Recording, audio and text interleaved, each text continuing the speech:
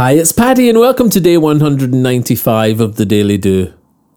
A morning routine doesn't take time, it makes time. In the stillness of breathing you can hear your true voice, and with focused intention you've begun with a choice. A choice that will run through the seam of your day. You make time by not doing what gets in the way. Inner peace in the morning clears the mind for your vision. Then courage evolves for your personal mission. If you begin each new day with a morning routine, your life will expand towards who you should be. To unpick the melting pot of changes I made to go from visceral fear, a life of self-medicating and near constant distress, to one of peaceful, sober acceptance, and hence an open door to success, would include many steps. But the most profound change ongoing comes from my morning routine. An earlier rise, the time to breathe in, my heart, my day, and the space in between.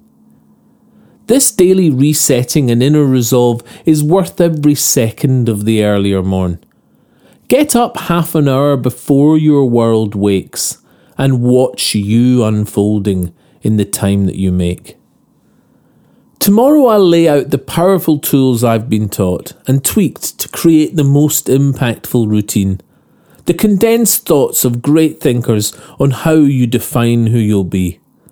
But firstly, use Mel Robbins' 5-4-3-2-1 countdown to get out of bed as your alarm wakes you up.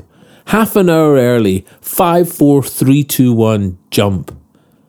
A quick splash of the face and you've already won.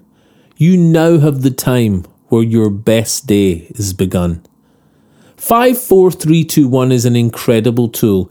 Use it to push through hesitation and do. This first step to the freedom of owning your way will bring you rewards that define your whole day. It becomes your cherished time to be me, the peaceful intention of your morning routine. You can subscribe to The Daily Do on Apple Podcasts, iTunes, Spotify and Podbean.